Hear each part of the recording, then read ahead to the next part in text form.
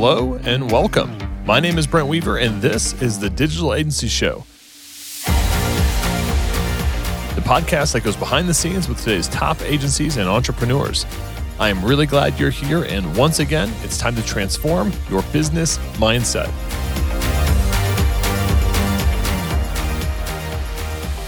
Hey, what's up, agency owner? If you're new here, I've got a free ebook on how to scale your business to multiple 6 and even 7 figures by overcoming your dependency on referrals, doubling your profit per project, and removing yourself as the main bottleneck in your business.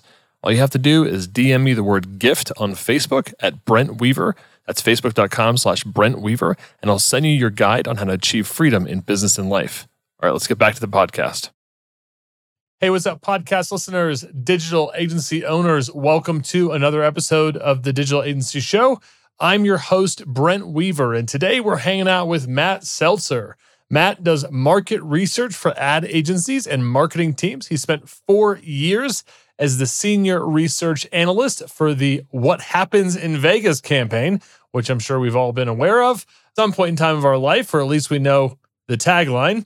And now he partners with agencies to deliver surveys, focus groups, and overall insights when needed. Matt, welcome to the program. Hey, thanks for having me, man. So I got to start with this Vegas campaign. You spent a lot of time on that.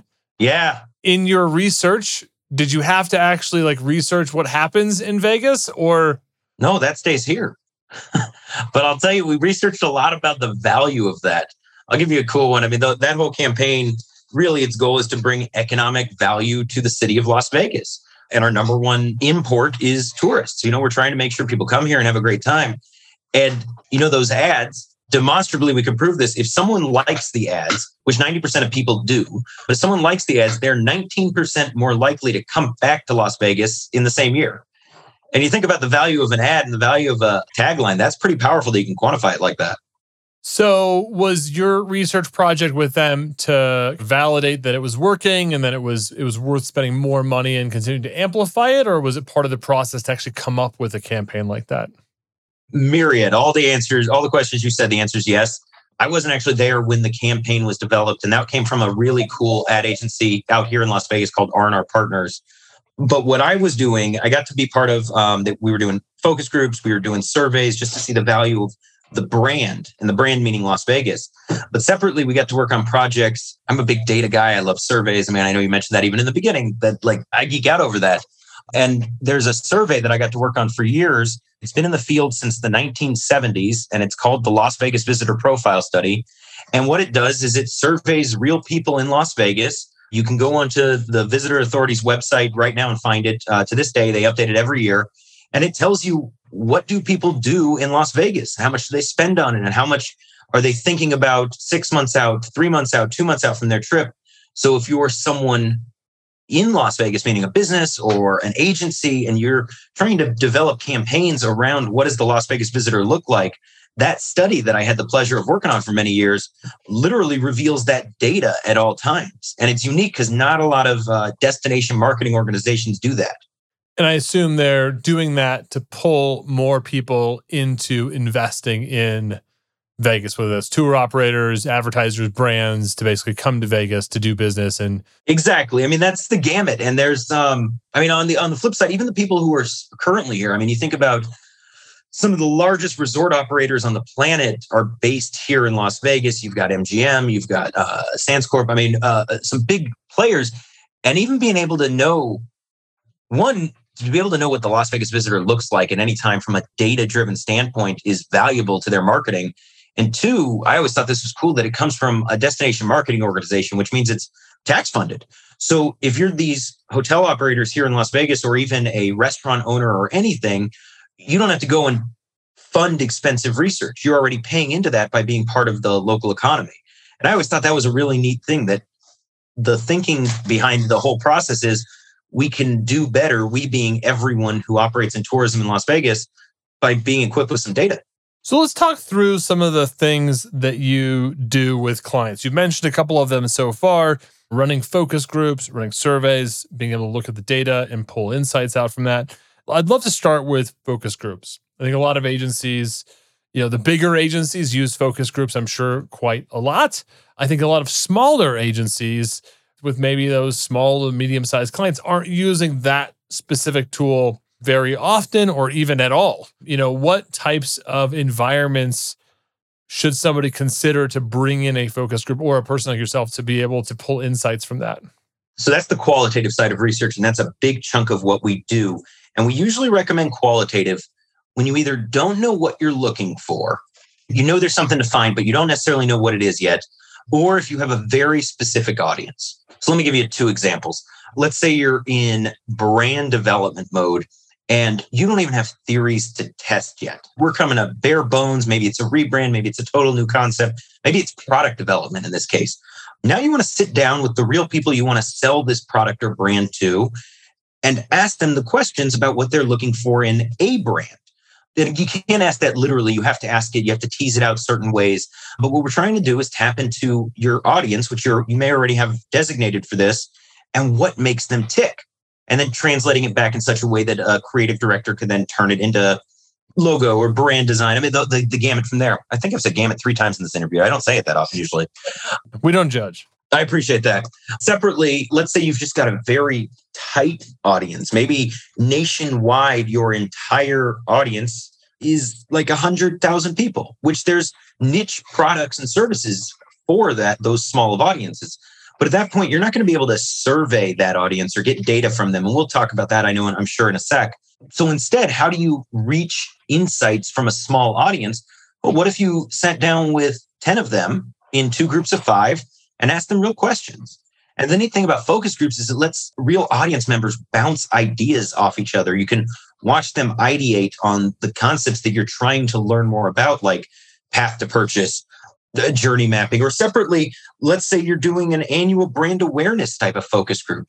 And you just want to know, as an agency, we set out to do X, we set out to increase awareness. Did we do it? Did we move the needle? And again, using a focus group methodology like that, you can actually show whether or not people have deeper affinity toward a brand, what concepts they're looking for in a brand, so they can put that into next year's planning. Hey, agency owners, I have an amazing product to share with you this week. Service Provider Pro. I'm absolutely in love with this platform. If you're currently running a productized service-based agency and you're looking for an all-in-one client management solution, this is for you. Service Provider Pro helps you sell services at scale. You can manage your clients, your payments, projects, all from one slick dashboard. Run reports, see where your projects are at, and give your team a single source of truth. And it all comes in a fully white-labeled package, so you look super pro in front of your clients. For more details and an extended free trial, head over to spp.co/ugurus to sign up. That's spp.co/ugurus. All right, let's get back to our show. With a focus group in particular, you mentioned 2 groups of 5. This is qualitative research. What are some common mistakes that people make when they either prescribe focus groups as a solution to a problem or in the actual focus groups themselves? I feel like focus groups are like, I don't know, the butt of like creative and agency jokes every once in a while of like, what people are going to say, like whether they're really like, whether we get anything from it, So what are some of the pitfalls? I'll tell you the 2 biggest pitfalls I see. One is if you're looking for data, don't have a focus group because it's not measurable. I mean, by the context of what we're doing, we're asking people open-ended questions. And if your goal is to bring a statistic to the table that 70% of the audience thinks this way, you're not going to be able to do that from that methodology. And I've seen that happen where we said, well, I was going to say, I'm sure many people have tried to pull like, six of our 10 participants said this, and we're going to bring a conclusion about something. That's exactly right. And that's exactly wrong. It's just not going to get you where you want to go. And what you never want is for someone to be able to poke holes in your research. Methodology comes down to that. The second pitfall, though, is I'm a talker. As you could see, I'm a talker. I cannot be a talker in a focus group. It is their job to talk. So it's real important. I mean, a lot of people are in our industry. We're marketers. We have something to say. It's time for us to shut up and listen.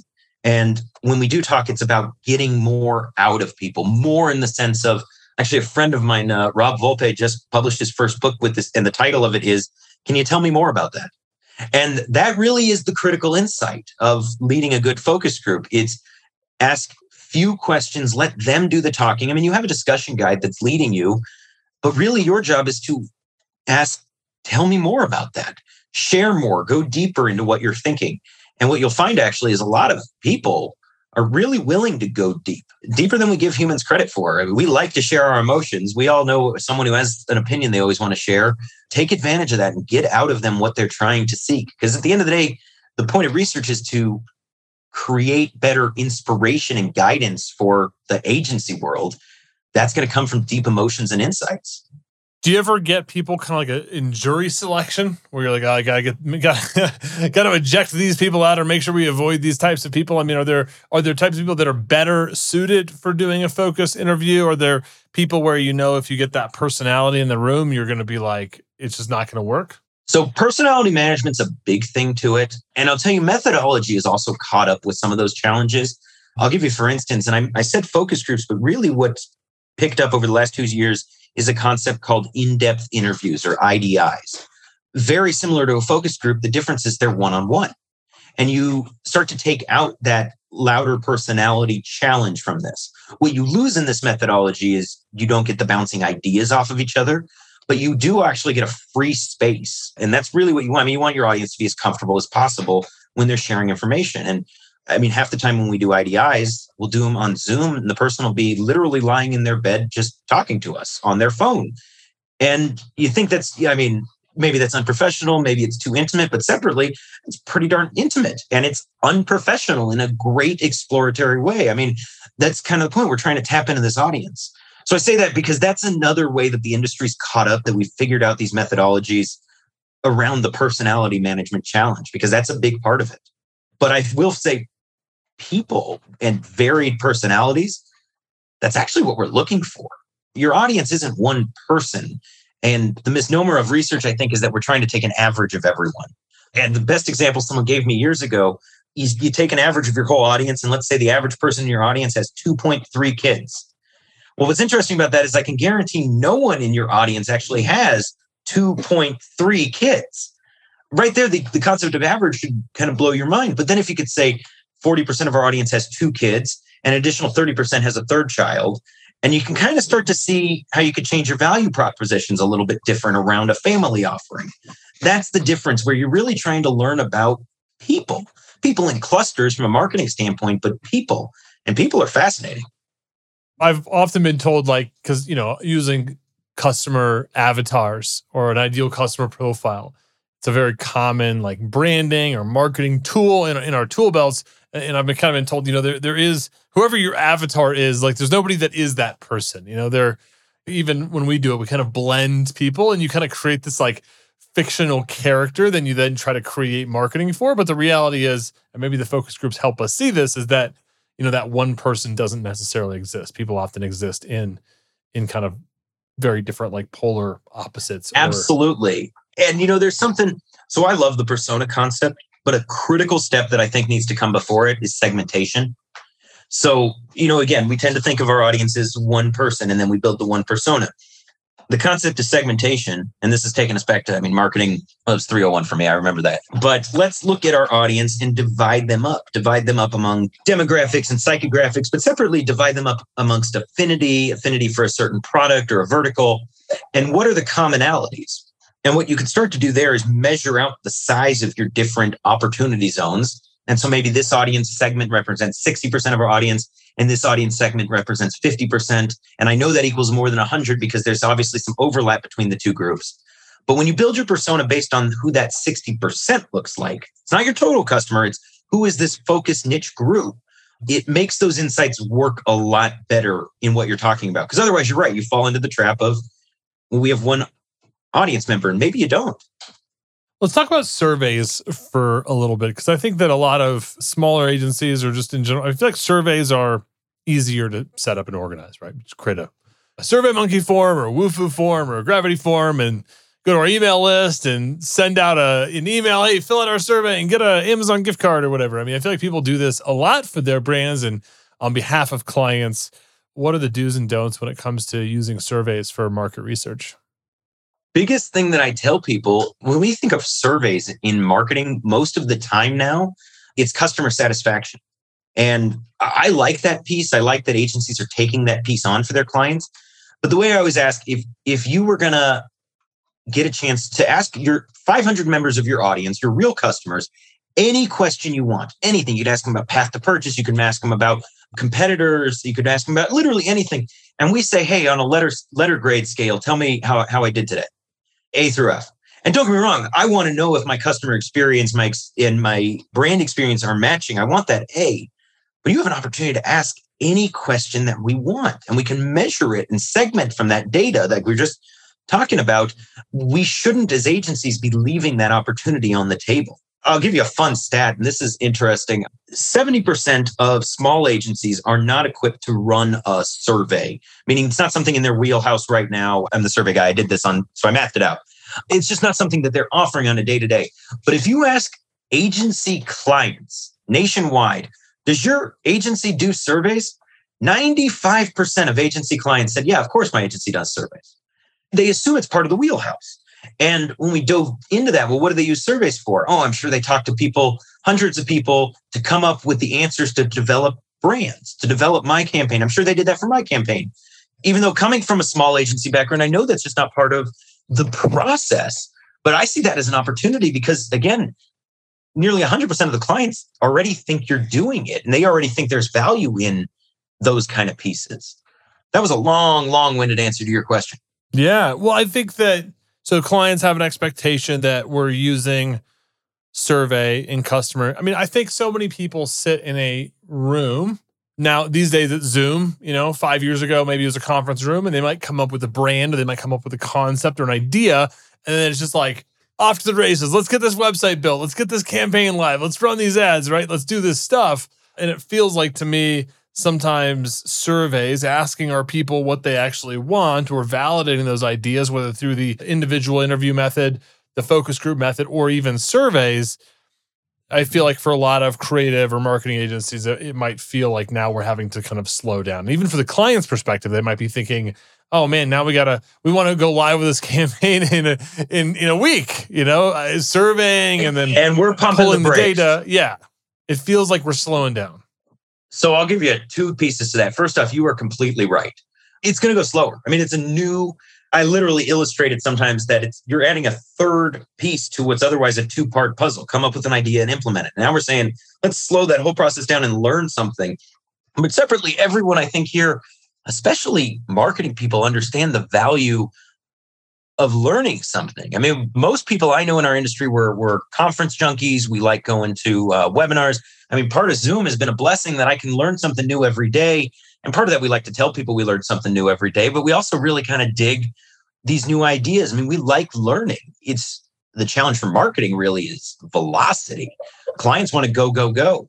The solution there is to back up more and explain the value of what we're doing, because the value of a survey, the value of any kind of research is to make sure that next step where we come up with the ideas is laser focused. It's not throwing spaghetti at the wall, which is a term I've heard in every agency I've ever worked at.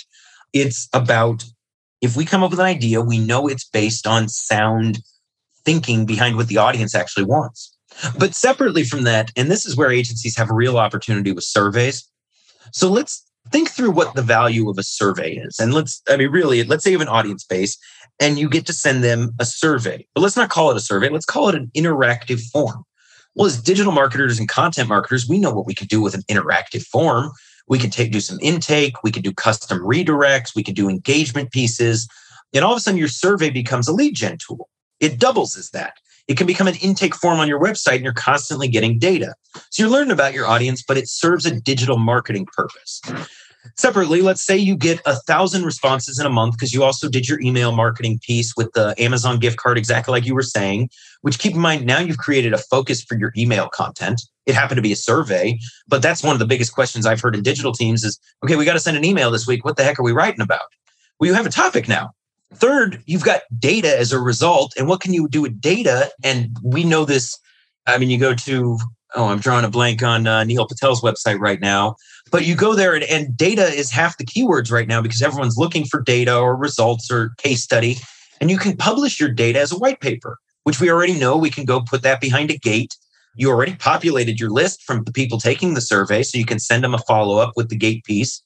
And all of a sudden, all we're talking about here is digital marketing in practice. And now all of a sudden, incidentally, your research has become tactical.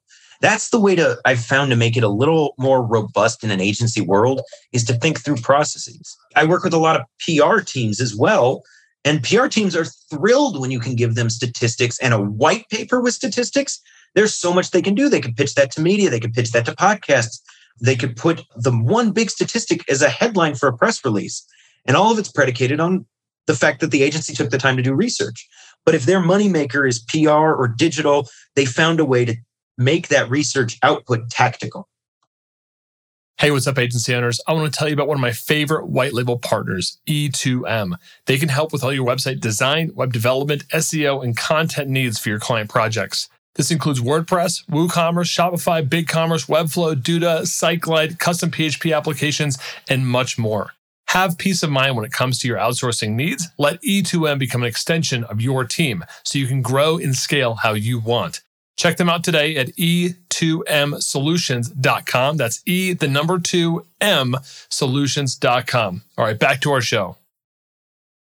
At what point does a survey become usable data in the aggregate in terms of like having, is there a certain amount of responses that somebody should be aiming for before they start to draw hard conclusions? I feel like sometimes, people might run a survey and get 24 responses, like, is that really data or is it anecdotes or, No, it's a valid question. So there's a statistics concept at the confidence interval. This is the margin of error.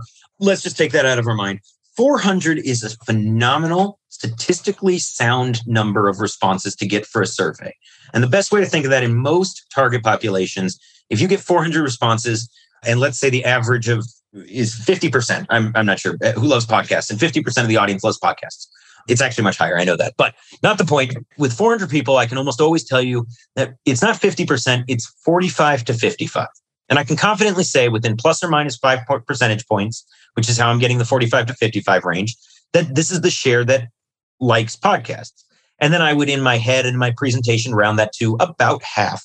And as a marketer, we can do something with about half. That's where 400 comes in. And that was the plus or minus 5 thing.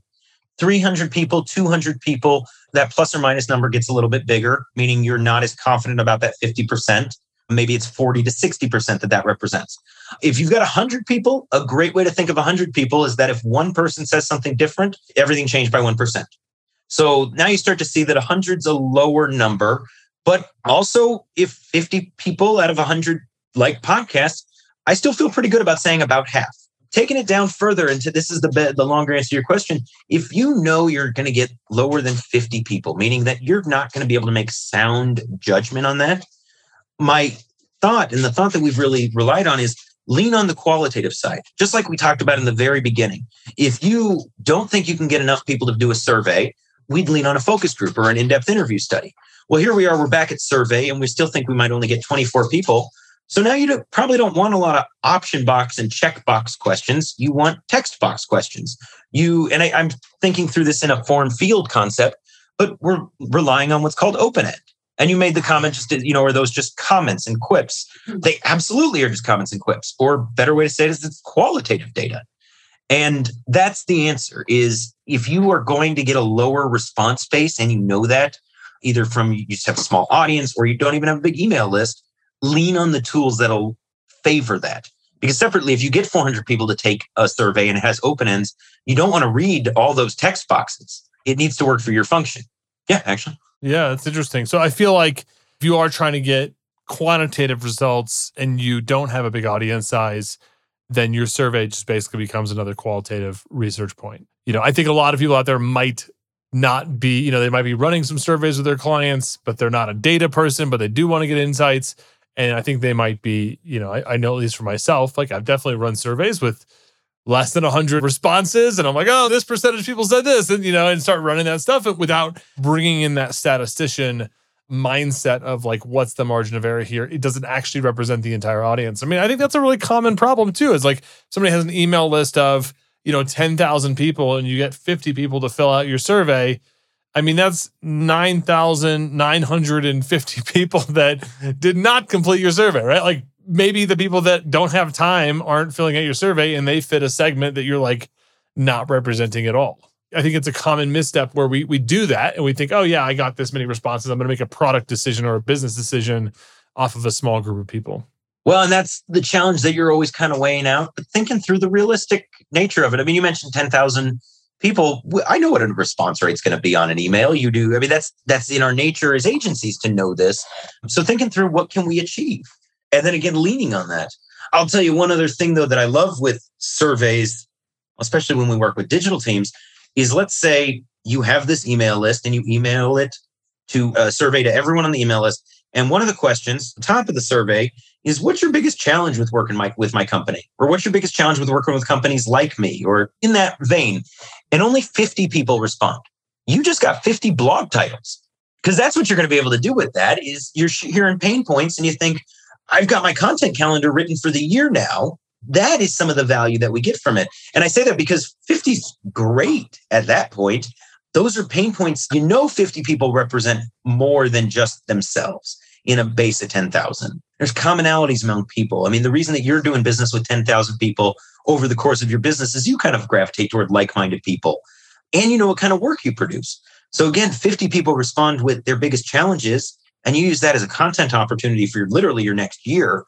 You're going to address pain points of more than 50 people. In fact, you keyword target it right, you're really going to address the pain points of more than 10,000 people. And that's where, again, becomes a little more tactical as well as data-driven. Because you can also still show a client the value in those responses, and you can group them that maybe they were 50 blog titles that were different, but 20 of them really said this topic and 10 said this topic, and I can show that to the client. I love it. Matt, do you have this has been an awesome conversation, man. I love talking about the data side of agencies and what's possible for them with market research, surveys, focus groups, in-depth interviews, the do's and don'ts and all that stuff. Do you have a few minutes to stick around for our lightning round? I'd love to. What is the best advice you've ever received? Everything you do in life, make sure the juice is worth the squeeze. Which of your personal habits has contributed most to your success? I have a lot of trouble letting stuff sit, and that's the entire reason I started my business. Can you share an internet resource, a tool or app that you use regularly that you think our listeners would find valuable? Hunter.io. And this is not a research one. I love Hunter for those who don't know it. If you don't know someone's email address, but you know the company, it'll calculate the email address for you. Any tools on the research side that you can recommend? You mentioned SurveyMonkey. There's a few other softwares I use. Question Pro is my favorite now. I love SurveyMonkey too. But I say it because there's free tools out there. You can build surveys today. And what book would you recommend besides your own, and why? You took my book. Yeah, that was exactly what I was going to say. Well, I'm actually going to say This is Marketing by Seth Godin, which I have right next to me. Great book. Awesome. We will link out to This is Marketing by one of my favorite authors, Seth Godin, on our show notes page, ugurus.com/podcast. We'll also link out to hunter.io as well as Question Pro, SurveyMonkey, and any other tools or references we made during this podcast. Check it out, ugurus.com/podcast. If you listen to this episode week of, you'll see Matt's photo right up at the top. Click on him and lots of goodies and takeaways on that page. Matt, how can our audience find out more about you? Is there anything that you have that they can check out? Absolutely. So s2research.com, that's S like Sam, 2 research.com. I tried to make it complicated, obviously. Yeah, that's my website. That's all our social handles, Twitter, LinkedIn, everything. You can also connect with me on LinkedIn. You can also connect with me on Facebook if you really like dad jokes. And then the other thing, last year, I actually got to publish my first book. So that's on Amazon. It's on Barnes & Noble. It's called The Creative Catalyst, How to Create Better Marketing by Asking and Answering Better Marketing Questions. And this is my manifesto of research and marketing. Yeah, thanks. I feel like after our conversation today, even thinking about client discovery, doing creative briefs, doing any kind of market research, that book seems like a really good book for agency owners and their whole teams to read. Get the whole team, get a bulk discount with Matt and his team, because I feel like there's probably some really good questions and methodologies for doing all the stuff that we talked about today. Absolutely. I was going to say that, and that's available. Let me know. Well, if you're looking for those discounts, definitely check out Matt and his website, S2 research.com. And again, if you're out and about, check out ugurus.com/podcast. We'll put all of those links so that you can go friendly stock Matt and his team and see all the stuff that they're doing. We'll also link out to his book, The Creative Catalyst. Check that out on Amazon. Make sure you're following Matt. I think there's a lot of knowledge and wealth here for both us as agency owners, creative directors, and also creative and marketing teams. So definitely check out Matt's work. Thanks for stopping by the program today. Thank you. And that is it for this week's episode of the Digital Agency Show. Stay tuned each and every week for more great content coming to you to help you grow your digital agency so you can achieve freedom in business and life. Until next time, I'm Brent Weaver.